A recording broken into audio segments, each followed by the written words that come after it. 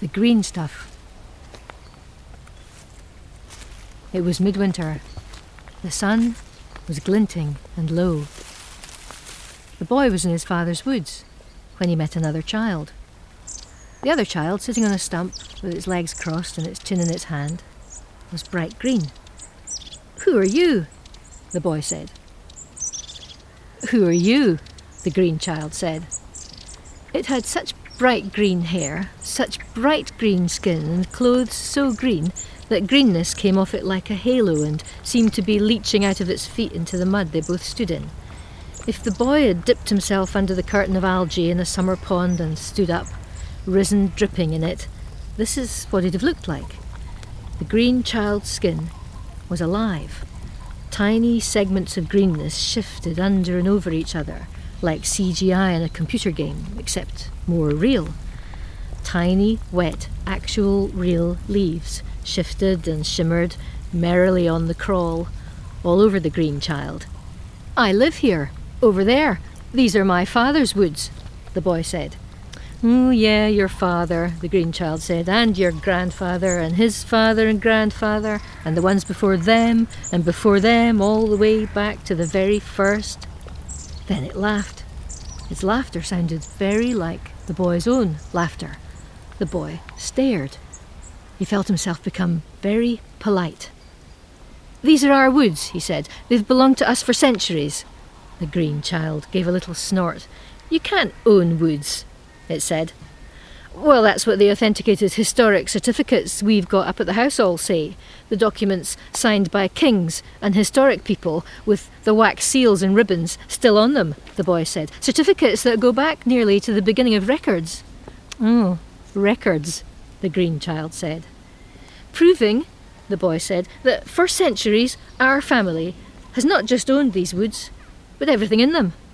A twig snapped under his foot as he shifted his weight. "Yeah, and I bet you think you own that twig," the green child laughed. "I bet you think you own that blackbird." It pointed at a bird flying low over their heads. The boy felt himself grow pale. "I bet you think you own all the living things you can shoot and eat, and the things that are too small to, like the squirrels," the green child said. "And the things too inedible to be eaten, they're yours too, are they?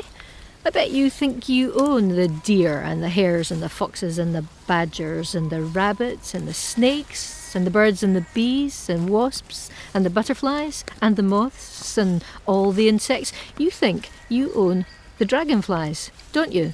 You think you own that tree, and that one, and that one. This is, yes, officially all ours," the whitening boy said. The green child began to laugh. It laughed so much that wet green stuff came out of its eyes and ran down its face. It lay down on the ground and rolled about laughing in the dead leaves. It picked one up and held it out, brown in its green hand.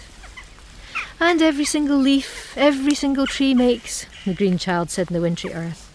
"I bet you've got a certificate that says you own its whole life, from when it starts to form inside the tree, then becomes a bud, all the way to when it falls off, and the fallen leaf when it gets thin and is just veins of vegetation on the ground, and the memory of summer that the dead leaf has, and the memory of all the summers in every one of these winter trees.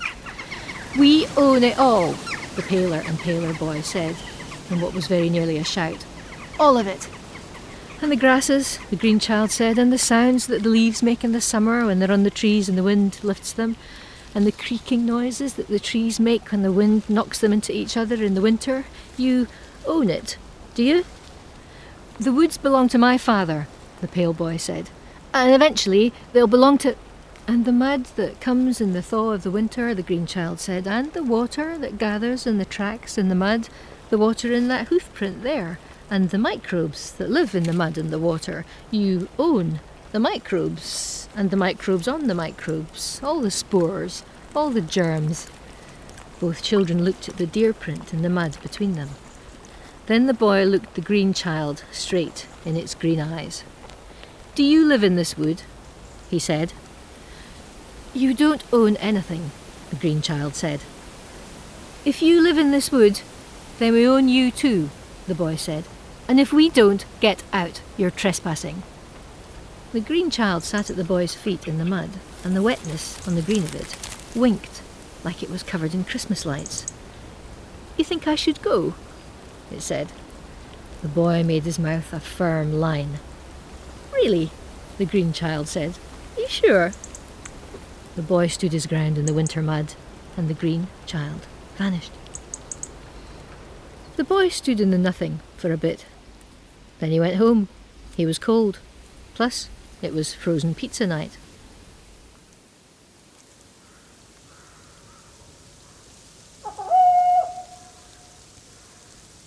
In the early hours of the next morning, the water all through the woods froze solid.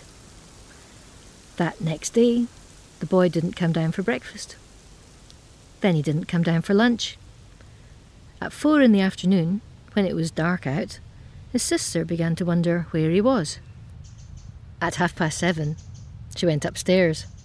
She stood outside his bedroom door and felt the unnatural cold in the hall. The handle turned in the door, which meant the door wasn't locked, but it wouldn't open. She called their parents up the stairs. At the top of the stairs, the parents exchanged a look. The father put his shoulder to the door, the mother shoved hard.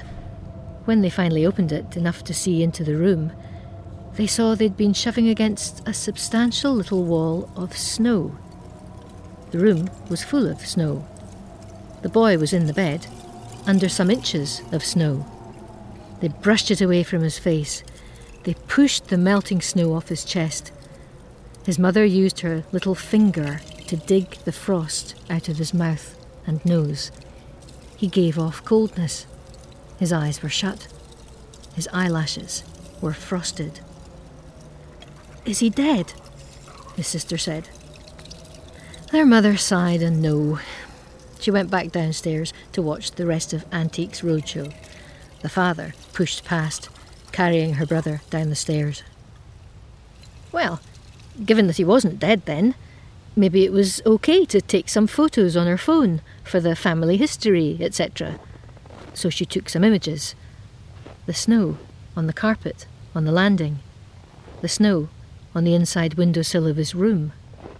The snow several inches high in a ridge on top of the books on the bookcase. The snow wedge on the laptop. The crust of melt close to the radiator. She went downstairs herself. The rasp of snow still stuck on the cotton on the shoulder of her now fully conscious brother's dressing gown. He was looking at them all as if from a great distance away. "Do trees have memories?" he said. "Don't be silly," his mother said. On Antiques Roadshow, an expert, pointing to carvings on a large cupboard made of walnut, was talking about mannerism and the 16th century.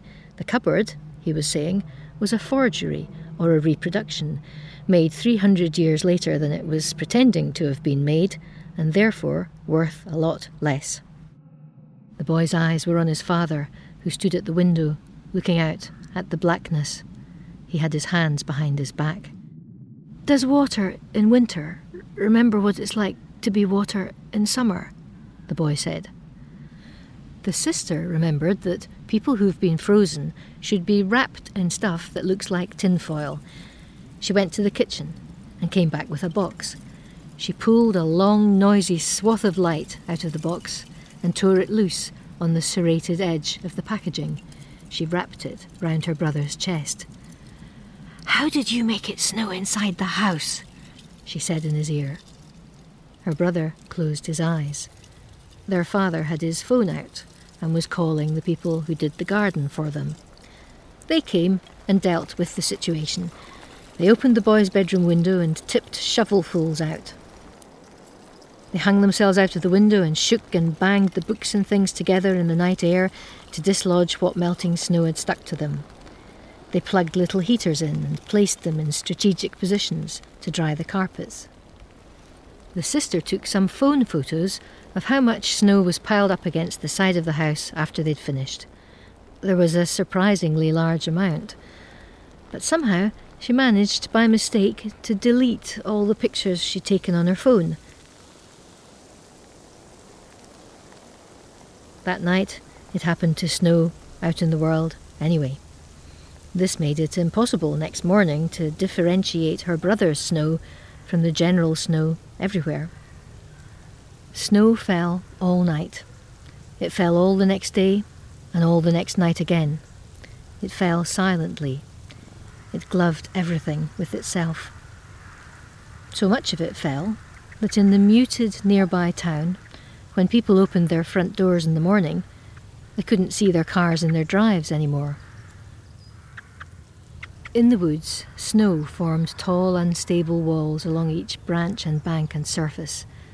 Birds shook snow off their heads, backs, tails and wings, and sheltered under branches where snowfall formed for them little shelters from itself. Snow piled up on the backs and foreheads of the deer that lived in the woods. The one white deer in the herd disappeared, except for its black eyes. When it closed its eyes, they disappeared too. The aconites waited underneath everything.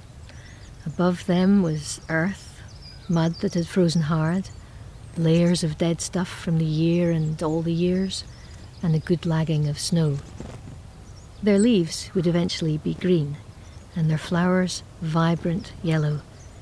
They'd be both poisonous and healing. They'd produce themselves out of the ground when the time was right in the woods, as ever.